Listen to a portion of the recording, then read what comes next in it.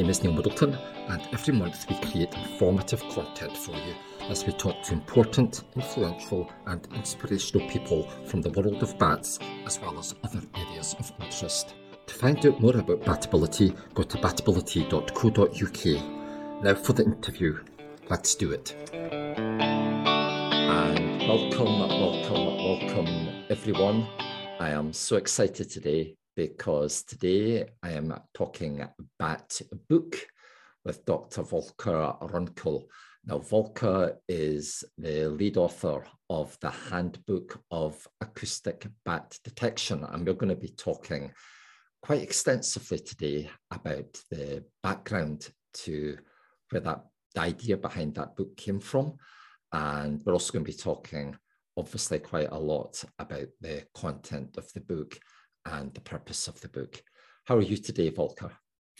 Hello, Neil. I'm fine. I was enjoying a nice coffee before and was sitting at the fireplace, getting warm, and now I'm ready to give some insights into the book and the story about and behind the book. Yeah, no, that's brilliant. And thank you so much for being here. This is the second time we've actually done an interview with yourself. The first time was, I think it was back in June of this year, June 2021. Yeah, exactly. Yeah. But back then we were talking about eco-ops and eco-ops products, hardware, software, that kind of stuff. And you're one of the owners or one of the owners in eco-ops in Germany. Is that correct? Exactly. Owner and founder, yeah. Yeah. So if anybody's watching this today and you want to know more about eco-ops, Google them. They've got a website. Now, you're in Germany, Volker. And I'm close to Bremen. Okay. Exactly, around this area. Not directly at the coast, but now I drive from the coast, yeah. Okay. Exactly. Yeah. That's a lovely area. That is that bit of Germany there is the only bit of Germany that very sadly I have ever visited. Okay. I did I didn't mean to do that. I did a cycling holiday up in this area for a couple of weeks. Oh goodness, maybe about 20 years ago, maybe 15 years ago. I absolutely loved it. It was just so good for cycling. Exactly, yeah. You wouldn't want to go anywhere else for cycling because anywhere else you have steep hills and it's much more fun up there where you have flat land and you can see things. Yeah, and lovely for wildlife as well. I seem to remember seeing lots of really nice birds. Lots of woodpeckers and stuff like that. Some stuff that I wouldn't normally see as easily in the United Kingdom. So that's nice. Anyway, that's not what we're here to talk about. We're here today to talk about the book, the Handbook of Acoustic Bat Detection. The publisher is Pelagic Publishing, and the description on the Pelagic site, which I'm assuming, Volker, you had some input into, was that this book offers an in-depth understanding of acoustic detection principles. It provides practical information on study planning, data handling, automation, and manual identification. And it also provides a deep understanding of bat sound. Volker, do you feel that those three statements there does your book justice? Is this I would say it does justice very well. It's describing exactly what you can expect when reading the book. Yeah. Now, one thing, and I have read the book. I mean, I've got my copy here in the background, and we've also bought a few extra copies to give away as freebies over the coming months to Batability Club members. And I have read the book cover to cover. And to be fair, because I'd done a bit of research about the book before I got it, it was kind of what I was expecting. But there might be a little bit of a concern on your part that it may not be the kind of book that most people buying an acoustic bat detection book would be expecting. It doesn't really go into things like identifying different species of bat acoustically, for example. Yeah. Yeah. Any thoughts on that? It doesn't on purpose, because when you're working with bat sounds and you're doing the species identification, this is the last step. And why write a book about the last thing to do if you have so many other things before you get the calls, which you have to think about, which are equally important. So my idea was to have a book about the first steps in bat detection and leave the species identification to the other authors. Yeah, and that's exactly how I felt when I first got it, and you excitedly take it out of the packaging. And I don't know what you do when you get a new book, Volker, but you get it out of the packaging and you kind of touch it and you smell that new book smell, and then you pick up the book and you kind of go, oh, you very quickly just want to kind of look through it and see what's in the chapters and the rest of it. And then I thought, oh, hold on a minute, this is precisely what I was expecting. There is nothing in here about species ID. Well, there is not that much in there about species ID. And I started thinking, how does someone write a book that many pages on acoustic bat detection and not cover species ID? So I was straight away I was intrigued. I thought, how much can you write about this subject without touching on species ID? And wow, I was impressed. Before we get too much into the content though, let's talk about your co-authors. Okay, so Guido Gerding and Ulrich Markmann. Hope I've got the pronunciation absolutely perfect. Yeah, perfect. Yeah. Thank you. Tell me about your co-authors, because I think we need to talk about them a little bit before we start getting into too much detail. Definitely. Itself. Yeah. Definitely. So the third, Ulrich Markmann, I call him Uli. Uli and I, we started working on bat acoustics at University of Erlangen, where I did my PhD. This is like in the early 2000s. And what we did, we wanted to identify species, but in the process, we ended up quite often sitting in our sound chamber, playing around with microphones, doing things. And we quickly realized that, for example, if you want to do a species identification, you need a sonogram. So you have to use a computer, and you click some things on a computer and then you get an image of the call. So we were interested. What happens? What do you have to do? What does the computer?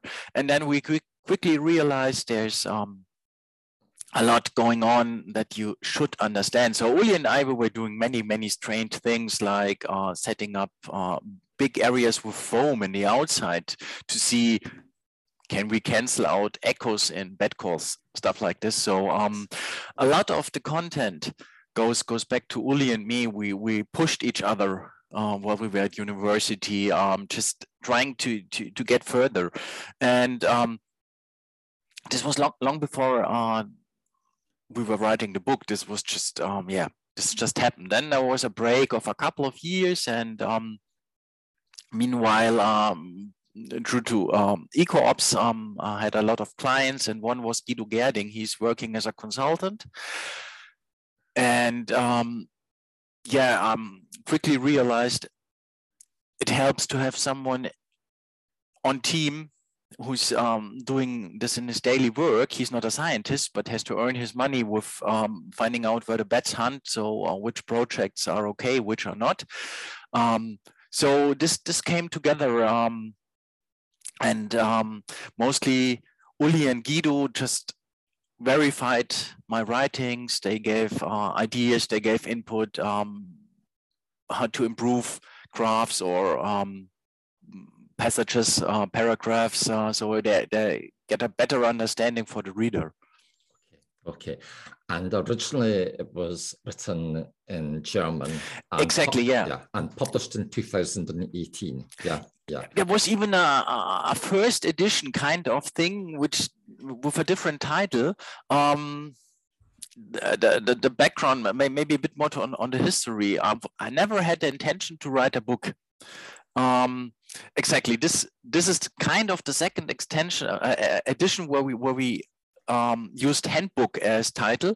There was one before, and when I was working with clients of eco-ops, I often saw, they have no idea what they're doing.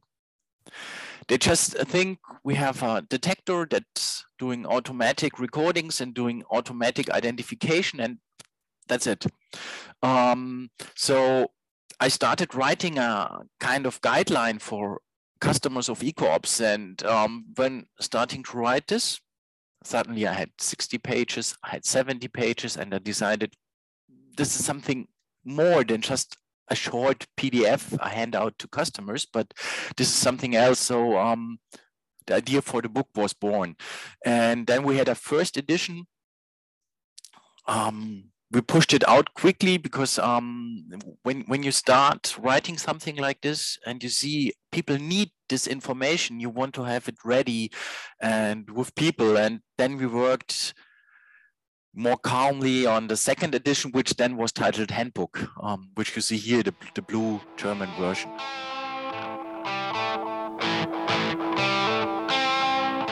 If you're enjoying listening to our podcasts, perhaps you would also be interested in joining Batability Club.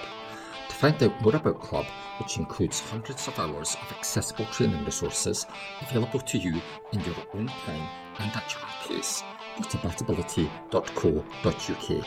Thank you.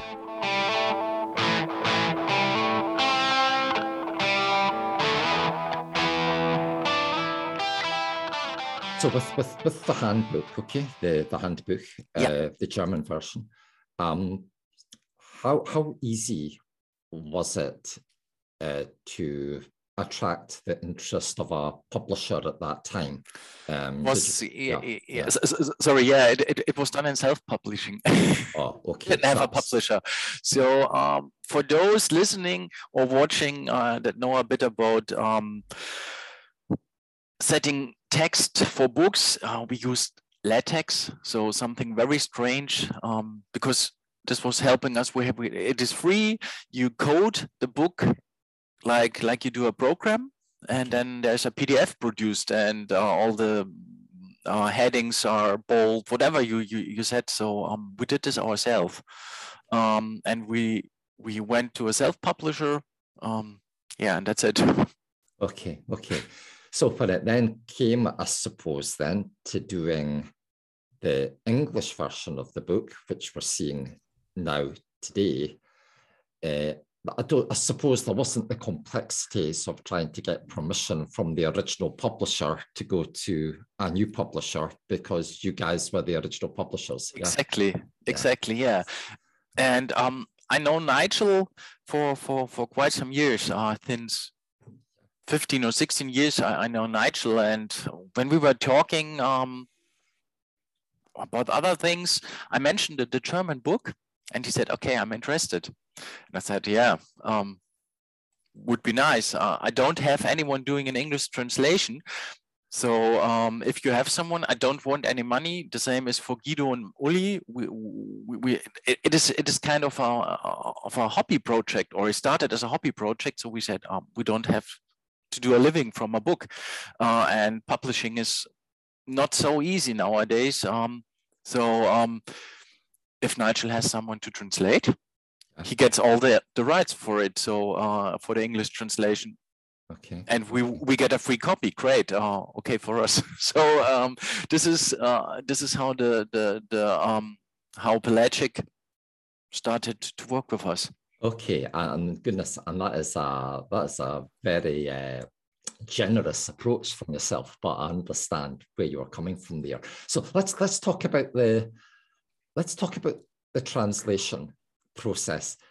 Look, as you know, I've written a few books myself, but I've never had to work with a translator. I mean, I have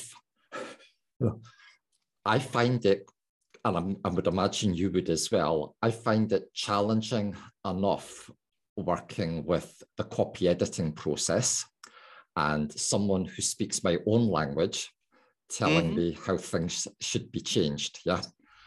I'm trying to imagine how that then becomes even more complicated going through that process when it's not your first language and the person doing the translation possibly doesn't even know that much about the subject matter you're writing about. So I'm really intrigued for you to tell us a little bit about how was that for you, Volker?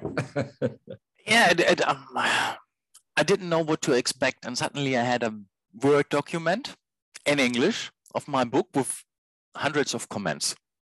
Okay. And then you have to start to understand, is this a comment because the translator is not into the topic? Ian Macmillan is into the topic quite well. He translated one of my one of the books about bats I started with in German. He translated it to English, so this was very nice. But still, with audio data, with acoustics, there were a lot of questions, and then you have to start to understand. Okay, or to find a way to help to find the proper words for a good understanding. We have a German idiom, for example, in there. Find the proper English word, and I must say it's hard sometimes. And you sit there and you think, okay, suddenly you have to rewrite a whole paragraph because things changing. This was a very, very time-consuming process, or translating all the images, all the graphs. Yeah. Yeah. Did you still have the original versions of the graphs so they could be easily changed, or did you just have them? I have them. I done them all myself, and I've done them with some unusual Apple Macintosh software. So I couldn't just give the files to Nigel and say, find someone using Adobe Illustrator, whatever. Yeah. So I had to do translations myself. Then I had a different labeling system. So I had to relabel them, and that's tedious if you have 50, 60, or I don't know how many graphics we have, but so you have to relabel them. You have to take care so you don't relabel them wrongly, and things like this. And then, which was the most interesting thing in the translation process, there's some kind of bad culture between or differences in bad culture between Germany and the UK. Yes. So yeah. Okay, you focus here. In the German version, we focused on different topics in some chapters, and in the UK. No one would have understood what we're talking about because, for example, zero crossing detectors, yes, and heterodyne detectors. You know them, but there's a big cultural shift in using them between Germany and the UK. Yeah. In Germany, usually by that, do you mean they get used a lot more often in the UK? Yeah, exactly, yes, exactly. Okay. Zero crossing was or is still common. In Germany, it hardly played any role. There is a small area here in the northwest, in the Bremen area. Yeah. There's some people still using Annabeth, for example. Yeah. Hardly anywhere else. You're right. In the UK, it's beginning to change now. I mean, I would say the last couple of years it has changed quite a lot. But if I go back 5 years, pretty much, especially for big projects, so things like wind development, road development, and the like, I would say it was probably the norm that UK-backed consultants use zero crossing. That was the most common, most efficient system that they used. It has changed, though. I mean, I would say it's in the last year, the last 2 years, I've seen a very definite swing now towards full spectrum. But you are right. It is that would be a cultural difference. Yeah, and then if you then look a bit deeper, the Anabet zero crossing is based on a frequency division system. Yes. I had one frequency division system in my hand once. Okay. It's not at all used in Germany. So, and in the UK, you even record the signals and doing computer analysis. So it had to be covered in the book. And apart from Ian, there was another person. Sadly, I don't remember the name right now, but he helped a lot. And we have it in the preface. We have his name and his work mentioned in the preface because this was something very special. And so it wasn't only a translation language from language, but also from concept to concept in at least some parts of the book. So I think I'm right in saying that was maybe Philip Briggs. Exactly, Philip Briggs. Yeah, exactly. And this was really interesting to see. Okay, we're talking about very different things sometimes. Even though we do the same, we want to detect bats and use their echolocation calls. So, but it can be very different. So this was on top of all the language translation. There was this really interesting cultural translation in some parts. Yeah. I've got to say, right. I would find that hard. Okay. I mean, I find the whole process quite hard, but to add the dynamic of the translation and the dynamic of trying to allow for the different culture, that I am just trying to imagine. I think what I find, and tell me if this is the same for you, Volker. You write the book, you put together all the figures. You send it to the publisher, and at that point, you think the job is finished, But, and I've been through this a few times now, and that's how I felt the first time. I thought, that is it, the job is finished. It's now the publisher's problem, And it's like a month later, it all comes back to you, and it's like you've got to start again, And for you, it must have been like you were starting again twice. Exactly. And I would just be so I was cursing sometimes. It was all done in my free time. That's okay. But then, of course, you also want to finish it quickly. Otherwise, it sits on your desk all the time, and the publisher waits. And so, okay. For example, we have a couple of sonogram images in the book. Sonograms are computer-generated images which have a low resolution. Per definition, because they're based on how these sonograms are created using fast Fourier transforms. So the printer, we need them in high res. Not possible. We need them in high res. Not possible. So you start to work, and now I have adopted one of my software applications. Now, after the book is printed, now I might be able to produce high-res sonogram images, but too late. So you sit there and you think, okay, how to solve this problem? Or your imaging software, when you use gradients, rasterizes and uses low pixel per inch, so there are a few dots only to be printed, so they're not sharp. So okay, find these stupid mistakes. It takes an hour to find out what it is, then you know for all the other images. But and then you start over, and not again, please. No new email. That whole thing about the pixels and photographs, the pixels anyway, the resolution, that always intrigues me, because I've had the same myself, okay? And they're looking for this super duper pixel resolution. But then you think to yourself, but hold on a minute, 20 years ago, you wouldn't have been able to get that resolution, and it looked okay. 10 years ago, 20 years ago, is someone really going to notice the difference? You know, is it really going to notice the difference? Yeah. Exactly.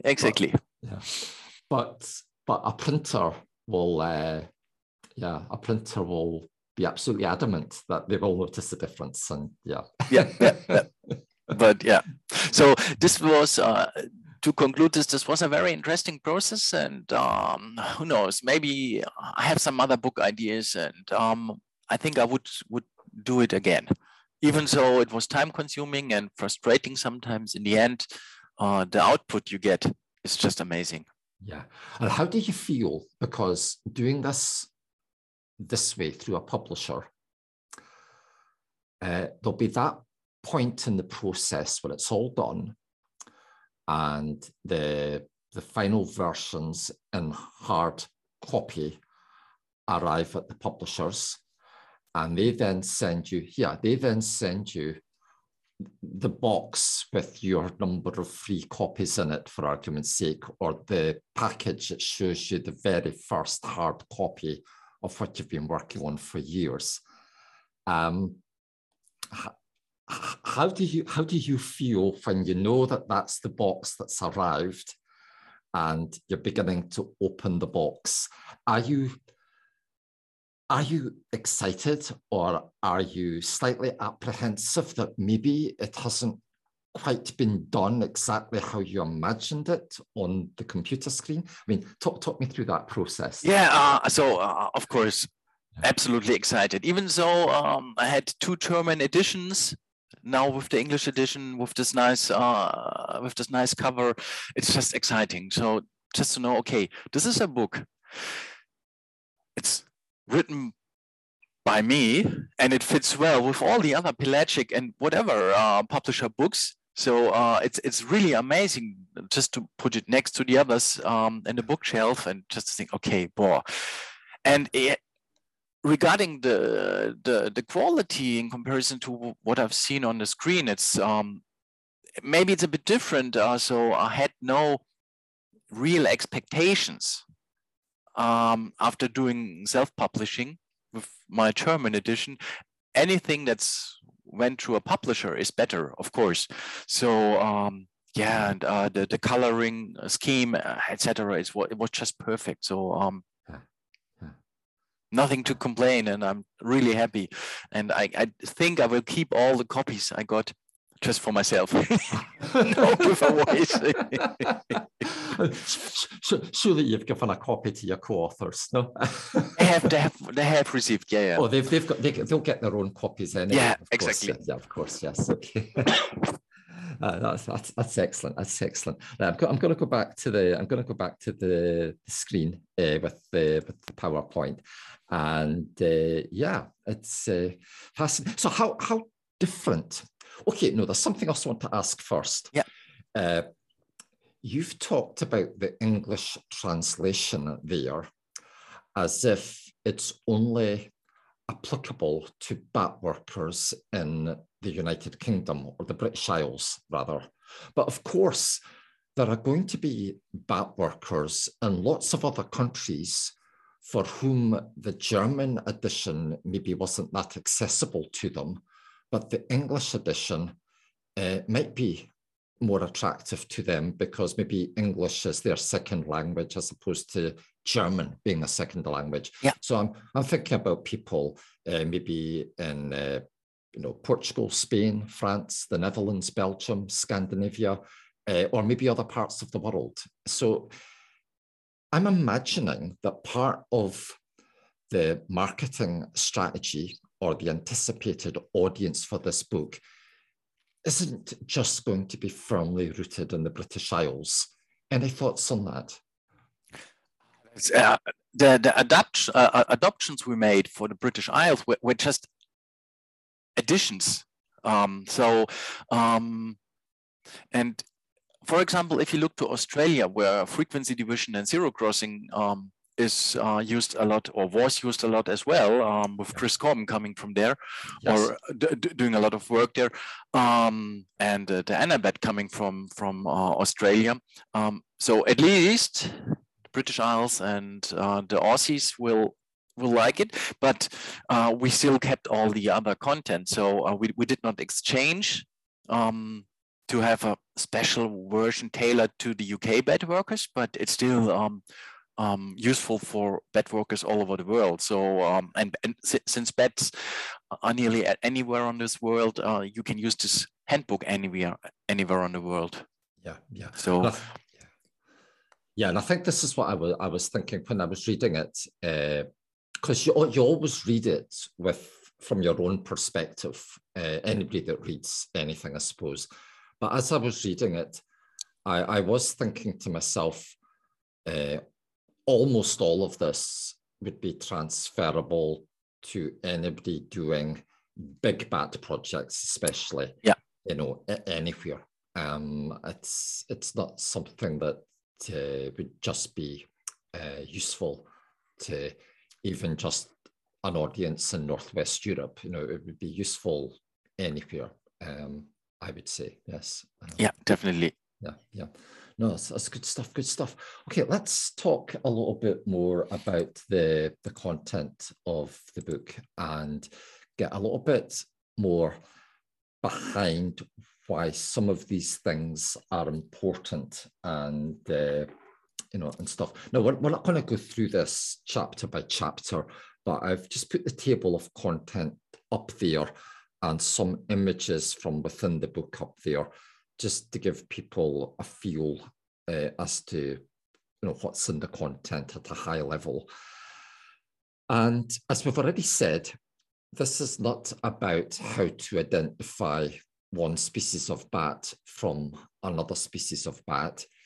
It's more about the whole thought process in selecting equipment, in deciding upon a survey method, in looking at how to set up recording devices, and then considering, I suppose, in quite a lot of depth, the challenges that occur with manual identification of bat sound using software, for argument's sake, and an awful lot of emphasis on automated classifiers and the challenges posed there, which sometimes all gets rooted right back to the beginning of the process. What microphone did you use? Where did you put the microphone? And all this kind of stuff. So it's an awful lot in there. Tell me, I'm going to shut up. You tell me what you think are the most important take-home messages amongst all of this at a high level. So the first and one of the most important take-home messages is how to use acoustic detection or acoustics when you work with bats. This is really complex. It's not just using a detector or which detector, but you quickly see there's so much you have to consider, and this is why we have put a lot of efforts into how to set up a detector, what you have to avoid or what you should try to avoid. You can get data that you will later use for species identification, for example. So a lot of the planning, it's not, we have a chapter on, for example, we have a chapter on how to plan acoustic studies, and anyone will agree that there are even more possibilities than we describe. We just try to raise awareness that when you design a study, it has an implication on the data you get. So you have to always consider what you need and how to possibly achieve it. Things like this, you don't learn this at university, even so you can learn at university still how to do transects on plants or birds.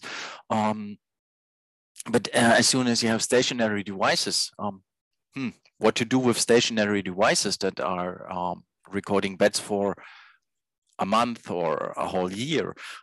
What do you have to consider? Also, where to place them? There is now, as much as I'm aware of, there's now more awareness for getting good recordings. So don't hide your microphone behind leaves, because you get recordings you won't be able to identify species with. Things like this. This is, for example, something that people never understood for a long time. And I was always unhappy when I got recordings. Please, Volker, can you tell me if this is species A or B? And I get a recording and I see, okay, yes, you have a forest that you recorded, things like this. So this is one main focus.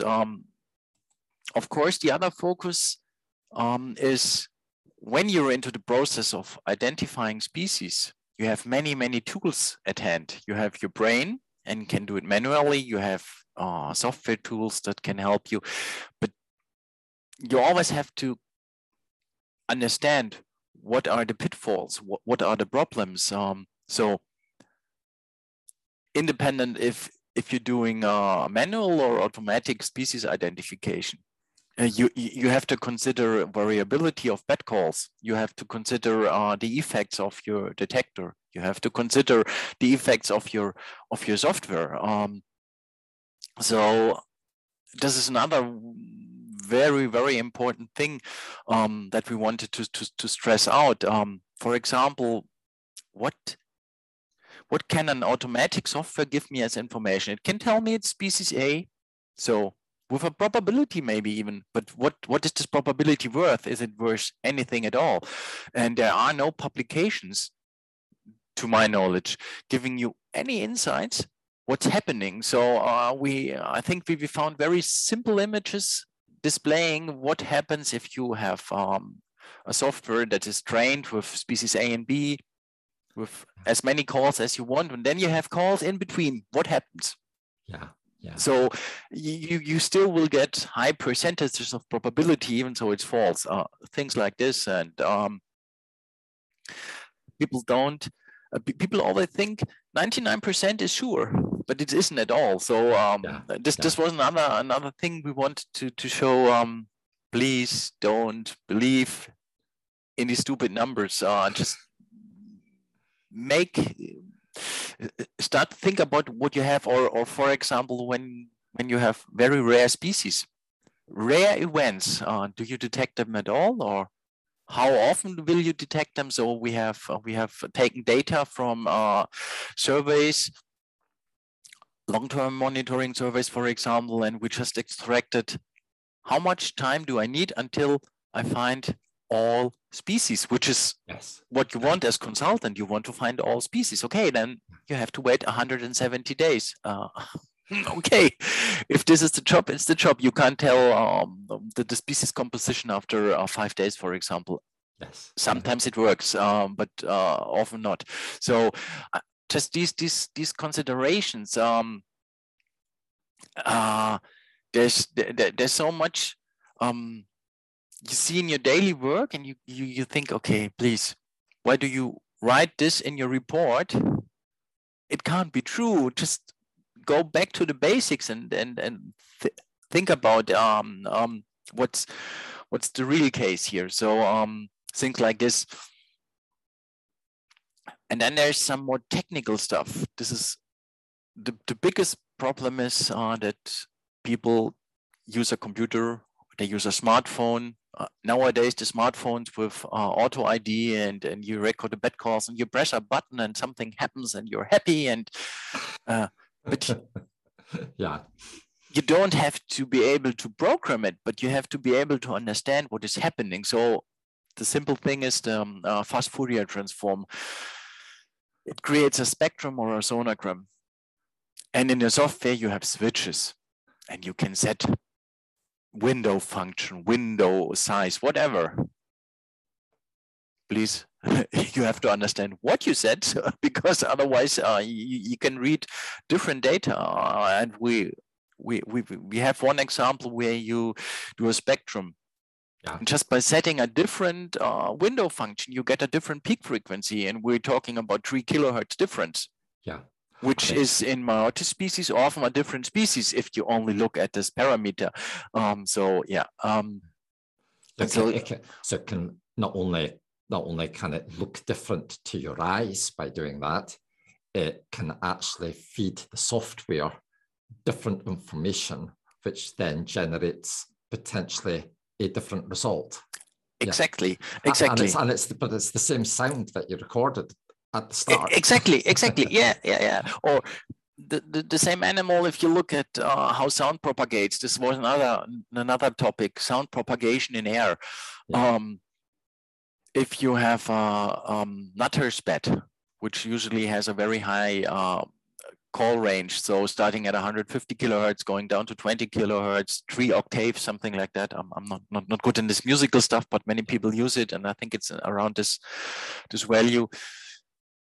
Yeah, and high frequencies travel less well. Very simple. So and then you have to consider if you have a recording, was the bed close or not. If the bed was closed, you should have a good overview of the call range, the frequency range. If not, the bandwidth might be completely different than what you think. So things like this, and it's actually in my daily work, I see that people still don't consider what is missing from my data, or how is it influenced by my analysis.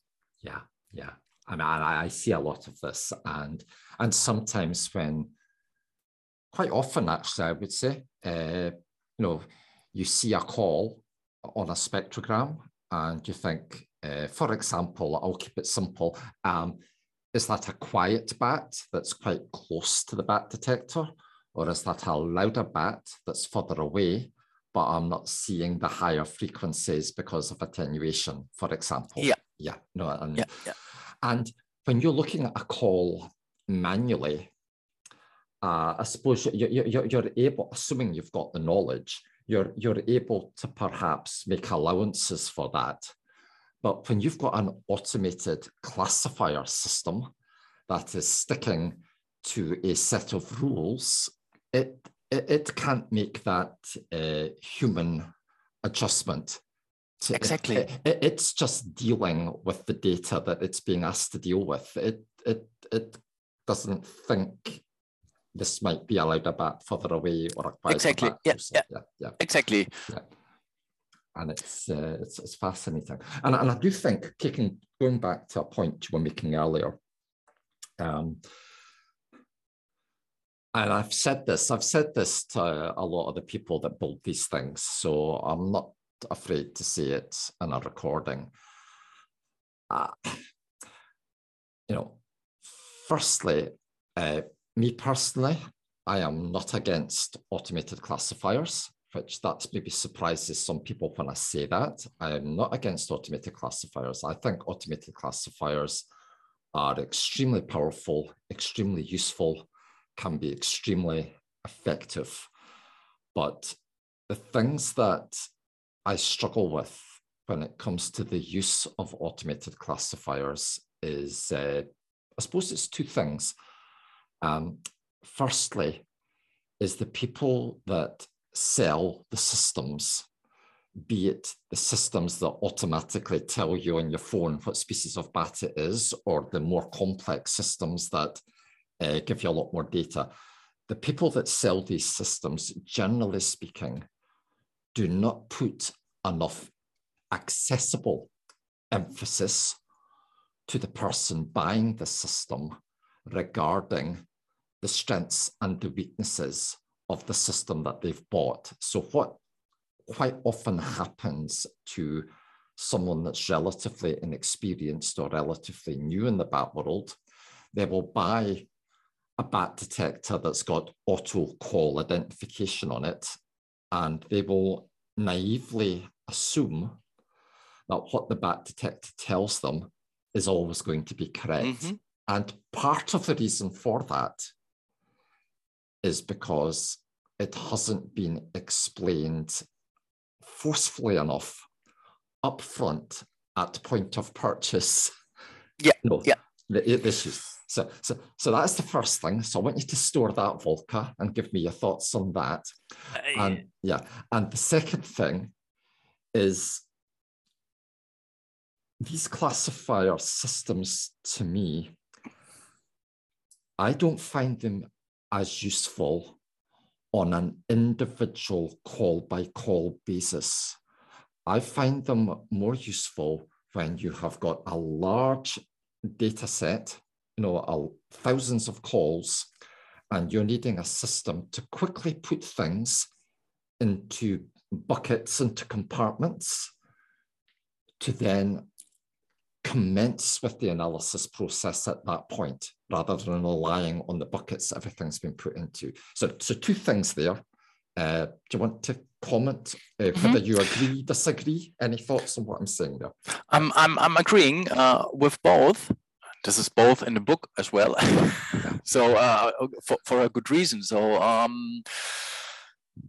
the first thing is, in one chapter we deal with this problem that the classifiers will, in some situations, maybe only in some situations, give strange results, wrong results, maybe in many situations, depending on how they trained and where this data you sample comes from. So we know for nearly no species we know regionality, but let's say there are dialects, for example, and they are trained in the UK, or in my case, they are trained in the software I've written, trained with mostly German calls, for example. Then they move to the UK, and the classifier, the bats there have a dialect. Bang, doesn't work. So this was one thing that we stressed in the book, exactly because you don't get this information anywhere else. So you can look at simple pictures with some dots, some are black, some are gray, and you easily see, okay, there happens something when you fit or put in calls in such a system. The other thing is, if I do a call-by-call analysis, or if I have a single call, manually analysis is always better. I don't need an automatic tool for this. An automatic tool I need for long-term monitoring when I want to find the probability, or when I want to find the improbable occurrence of a rare species after 150 days, for example. I don't want to go through all these files. This can be 100,000 files. But there I want my auto classifier, which gives me, with a very high probability, gives me pipistrellus. Don't look at these. Gives me, for example, all this, we call them nyctaloid species. There's a table showing the overlap in Noctula, Lysla, and the Aptesicus species in Vespertilio. Don't look at these. I want this rare events, for example. So I can define what I want to look at, and the rest doesn't matter. And this is also something we try to some degree to show this in the book, how to deal with data in such a way. Of course, it highly depends on the software you are using, how your filters can be defined. So we didn't want to write anything special about any hardware or any software. This was on purpose. So you will not find in the book listings of detector A, B doing this or that, or listings of software A does this better and software B does this better, because this is impossible. There's a fluctuation, things are evolving, and yes, we didn't want to have a book and people will go and buy detector A and think it's better because we think it's better. So you won't find anything about any hardware or software products, or hardly anything. There is some mentionings, of course, but no positive things and no negative things. That was very, very important to stay neutral. Yeah, especially with my background. Oh yeah, no, absolutely, absolutely. And I would confirm that when reading the book, that was very much the impression that was given as a reader, and I think you're absolutely right there, because even if you were able in one moment of time to cover all of the mainly used software packages and all of the microphones and all of the bat detecting systems and all of the brands, by the time the book hits the shelves, which would be maybe 6 months after you've written the last word, someone's done an update or they've launched a new bat detector, and there is no such thing. I'm being careful what I'm saying to you because of your eco-ops background, but there is no such thing as the perfect bat detector or the perfect software, because what's perfect for one job or one type of development or even one survey team may not work at all for a different job or a different survey team. And exactly. It's what's perfect for you, I think, is the message, really. Yeah. And the thing I say to people all of the time, because I get this a lot, and you see this a lot on Facebook and stuff as well, and I never get involved in this, but someone will put up a post, what is the best software to use, you know? And I just hold my head on my hands and go, and I can understand why they ask the question. So it's not their fault, okay? Because it's a really good question to ask, but I hold my head on my hands and I go, oh no, I know what's going to happen now. You know, everyone's going to come in with their opinion. Mm-hmm. And exactly. Yeah. And the fact of the matter is, none of their opinions really matter, because if there was a perfect system, if there was a perfect bat detector or a perfect software that was truly perfect, I think we would all be using the same software and the same bat detector. Yeah, perhaps. Because of the cultural differences. This is what I learned. Because perfect is always defined in your background. So, or with your background, and this is the culture. So whenever I get asked this question, I tell people buy the book, and you will find your answer, and it's not 42. Even so, I would have loved to put it in there somewhere, but the answer is there's even a chapter, and we clearly state the best detector is the one you can work with best, or simplest. And for example, if you use a heterodyne system with small or big buttons, if you have small hands, small buttons are okay. If you have big hands, the small buttons means you press all of them together and the device crashes or explodes or whatever was implemented when all buttons were. You never know. So and this is the same with the software as well. And I have feedback, for example, by many users since I write software, and I see how different people work with computers. And for some people, I know they would never be able to work with my software because they think different. So the answer, there is exactly no answer apart from get the book and read in the book what's written there, and you will find your answer yourself. Do you think, as an experienced bat worker, okay, do you think this book is aimed at someone who's just starting out, or is this maybe more aimed at someone that's maybe been doing it for a year or a couple of years, and they're beginning to think about they're beginning to they already understand how their equipment works and maybe how to use software, but they don't necessarily understand why it does what it does? I mean, so what's your feelings there? Is this an entry-level user book, or is this for someone that's slightly more experienced, maybe working within an organization doing development work? Any thoughts? The topics in the book are, I'm also teaching them.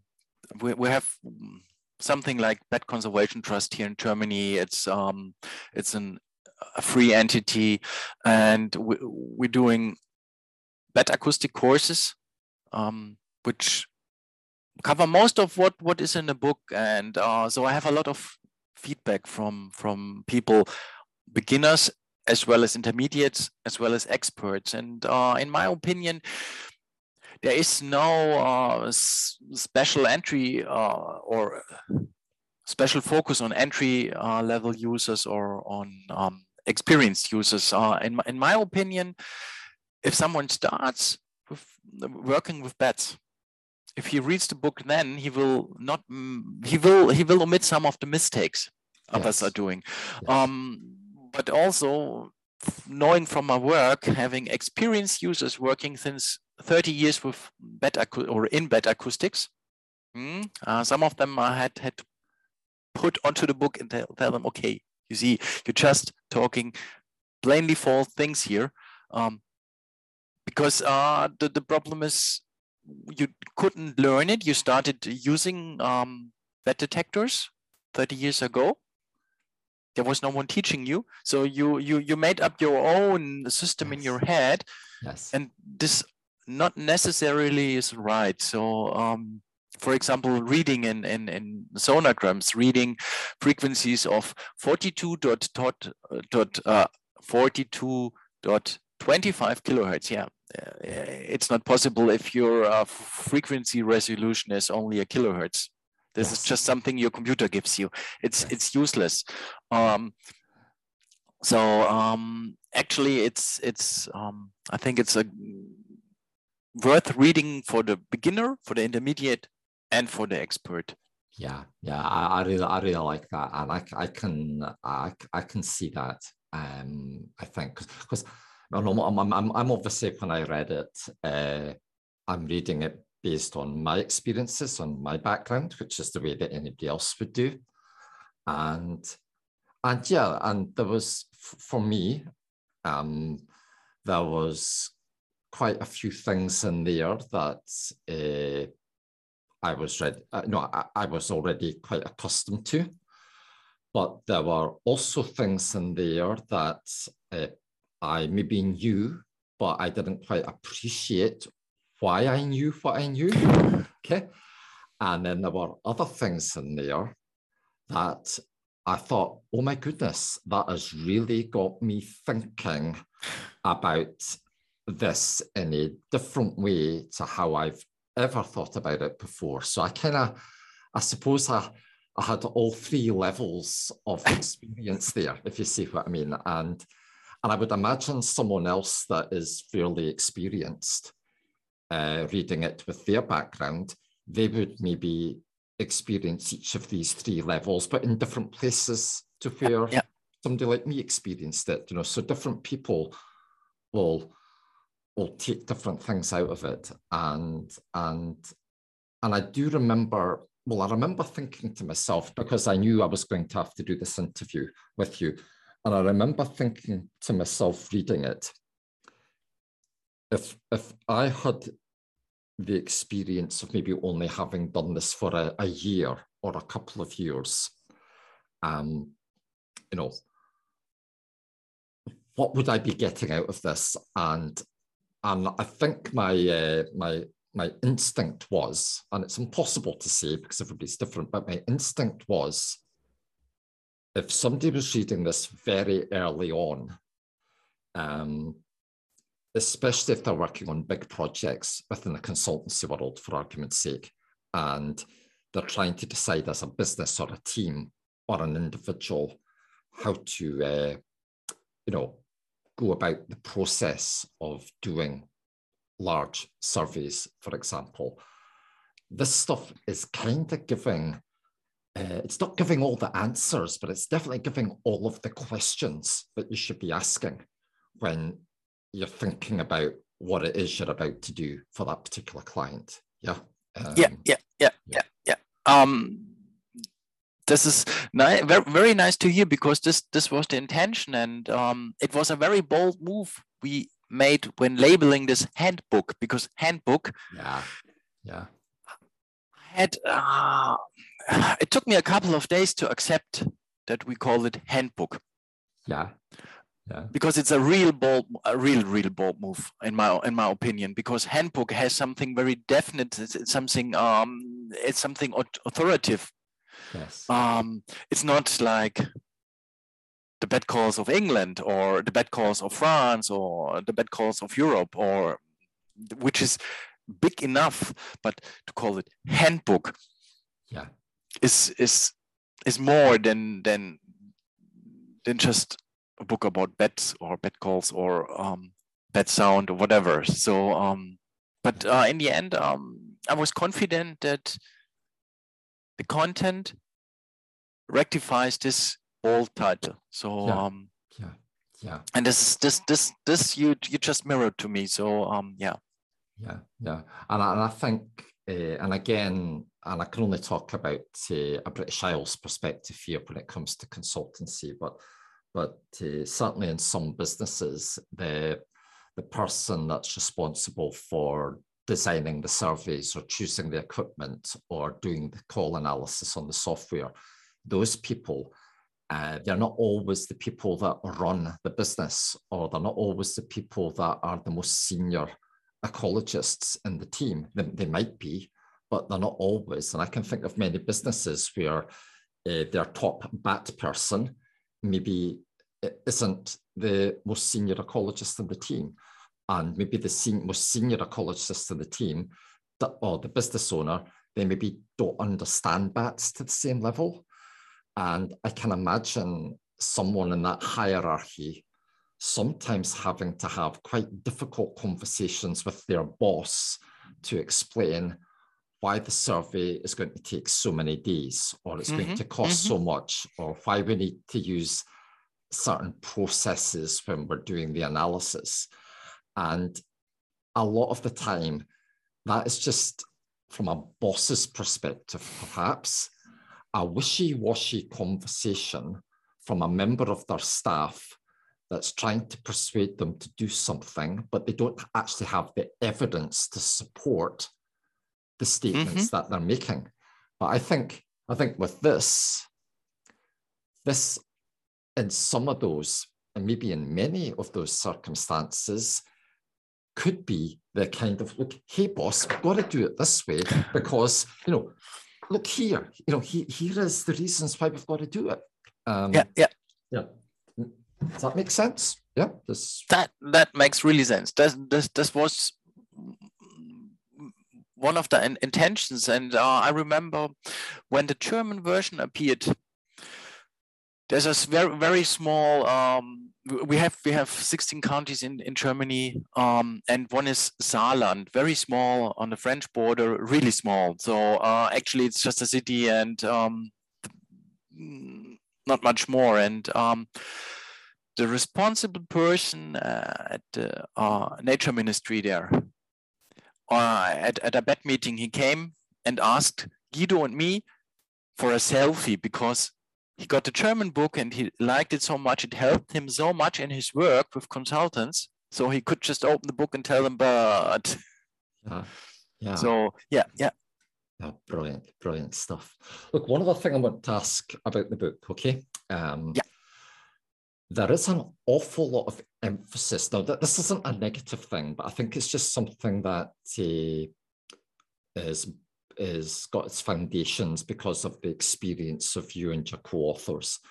There is an awful lot of emphasis on wind development, wind turbine, wind farms, okay? So an awful lot of the examples relate to those kinds of projects. And as I was reading it, I was finding that very, very useful. We have a lot of wind farm development in the British Isles. But I was beginning to think at one point, why are there no other types of development included as case studies? Now, I then thought to myself, does that matter?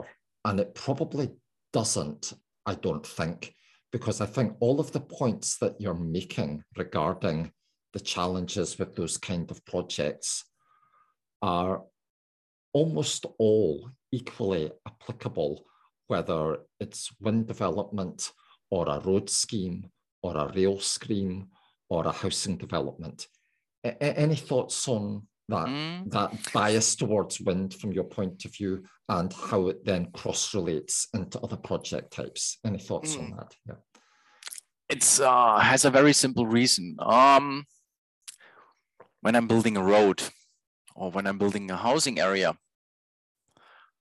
I'm looking at species that I can work with, or differently. I can use a mix of methods. So working on a road development, the road is built through a forest. I use detectors, I do surveys, and I do netting. So with the mist nets, I get animals for telemetry. So I have a mix of methods available always.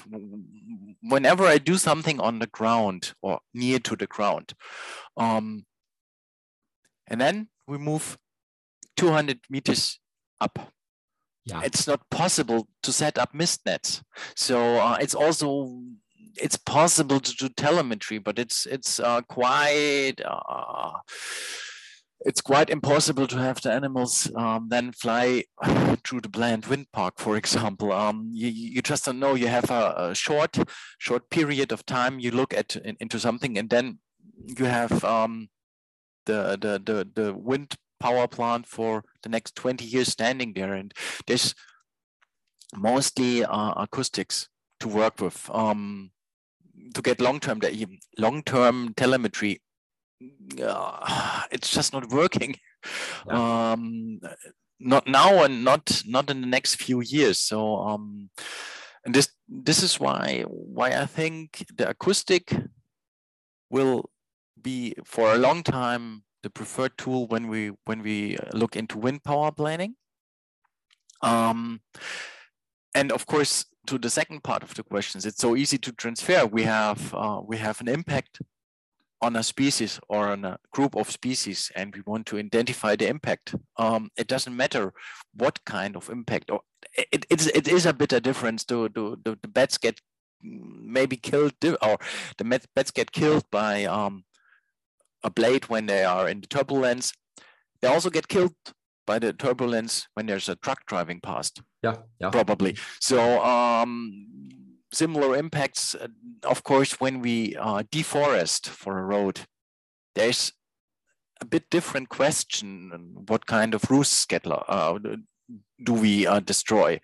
But still, it's the same question: which species are here? Yeah.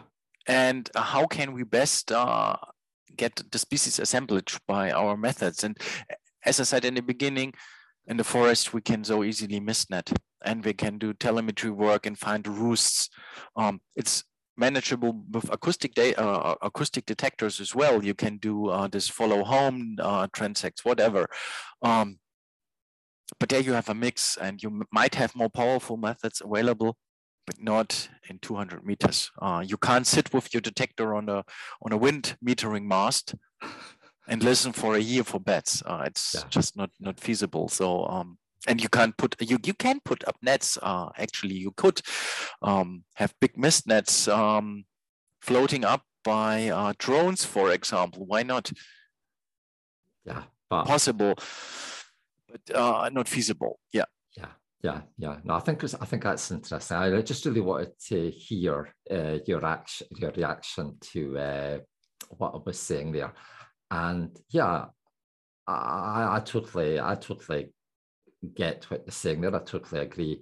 I suppose the subject matter that you've been dealing with is, for the reasons you've said, probably the most challenging of circumstances acoustically that you can come across, broadly speaking. And by setting the bar high at that level for that kind of development, anybody taking a similar approach with a lot of the things that you mentioned should find it mentally quite easily to transfer the thought processes into other types of bat work. I think that's what you're saying. Yes. Yeah. And looking into in the German situation, I think that currently 80% of all acoustic data is used for wind farm planning, or was when we had some. This is all so complicated. In the end, it's just funded by the government. So when we buy our power, our electricity, there's some money transferred to fund wind farms. Thus, because if you have the area, you want to get some of this funding. So a lot of wind farms were and still are built. So a lot of work has to be done there. And I would say that a large part of the studies, acoustic studies, are done in wind farms. They don't know where to get the consultants from, or didn't know where to get the consultants from. So there's also many non-bad people that started doing surveys. So of course, this is also implies that I was focusing on wind projects with the book. Of course, it's not just something or when you see this in your daily work, of course, it's very hard to get it out of your head and just write freely. So, yeah. But I think it's not I don't see it as a negative thing whatsoever. I just wanted to talk about it because as I was reading through page by page, chapter by chapter, it was a common thread that was there. And I just felt it would be interesting to get your your perspective as to why it was, and that it is actually all transferable to other things, or 90% of it. I mean, there are certain things to do with wind farm development that are very specific. For example, sticking back detectors up in the nasal head of the wind turbine. That's something you're never going to do on a road job. But all of the challenges to do with choice of equipment and use of equipment and software and manual analysis and automated analysis and taking the data and trying to interpret what the data is telling you, all of that pretty much is the same, no matter no matter what project. Exactly. Absolutely. Okay, that is that's been really fascinating. Is there anything else you want to very quickly bring out from the content of the book that we maybe haven't discussed thus far? Any thoughts there? I think we went through all of the content. Just let me. No. There's still left something out for the readers. So the readers are still happy to find some new things. But I think we covered nearly everything. Yeah. No, it's brilliant stuff. Right. Well, I think that takes us to the end of this interview. And I've got to say, Volker, this is the second time, as I said at the beginning, that you and I have talked on camera. And we only met each other, actually, for the very first time back in June when we did the first interview. And I've found talking to you inspiring and interesting and fascinating. And I'm sure that anybody else listening to this will find the same. And it's also just really nice to get the story, or a little bit more of the story behind a book such as this and the authors, because it's so easy to pick up a book and just read the content without actually wondering things like, well, why did they do this in the first place? And who are these people? And stuff like this. So I think it's been really, really fascinating to explore that, with you. So thank you. Is there anything else you want to say before we close things off? I always worry at the end of these interviews that I've forgotten to cover something really, really. No. All fine. And then if there would have been something missing, then it would have been a follow-up possibility. So no. But I think we covered mostly everything, and it was really nice again. And I hope this wasn't the last interview or the last thing we did together, because it's also very, very enjoyable for me. Okay, well, thank you. That's very nice. That's very nice of you to say that. Because I suppose at the end of the day, we're just a couple of bat workers that are just trying to make our way through all of this information and all of these problems and all of these challenges, and it's just so nice to, for me, and it's just so nice to talk to people that have got similar interests. And I always learn stuff. So yeah, thank you for that. And I'm quite sure this will not be the last time that we do something like this.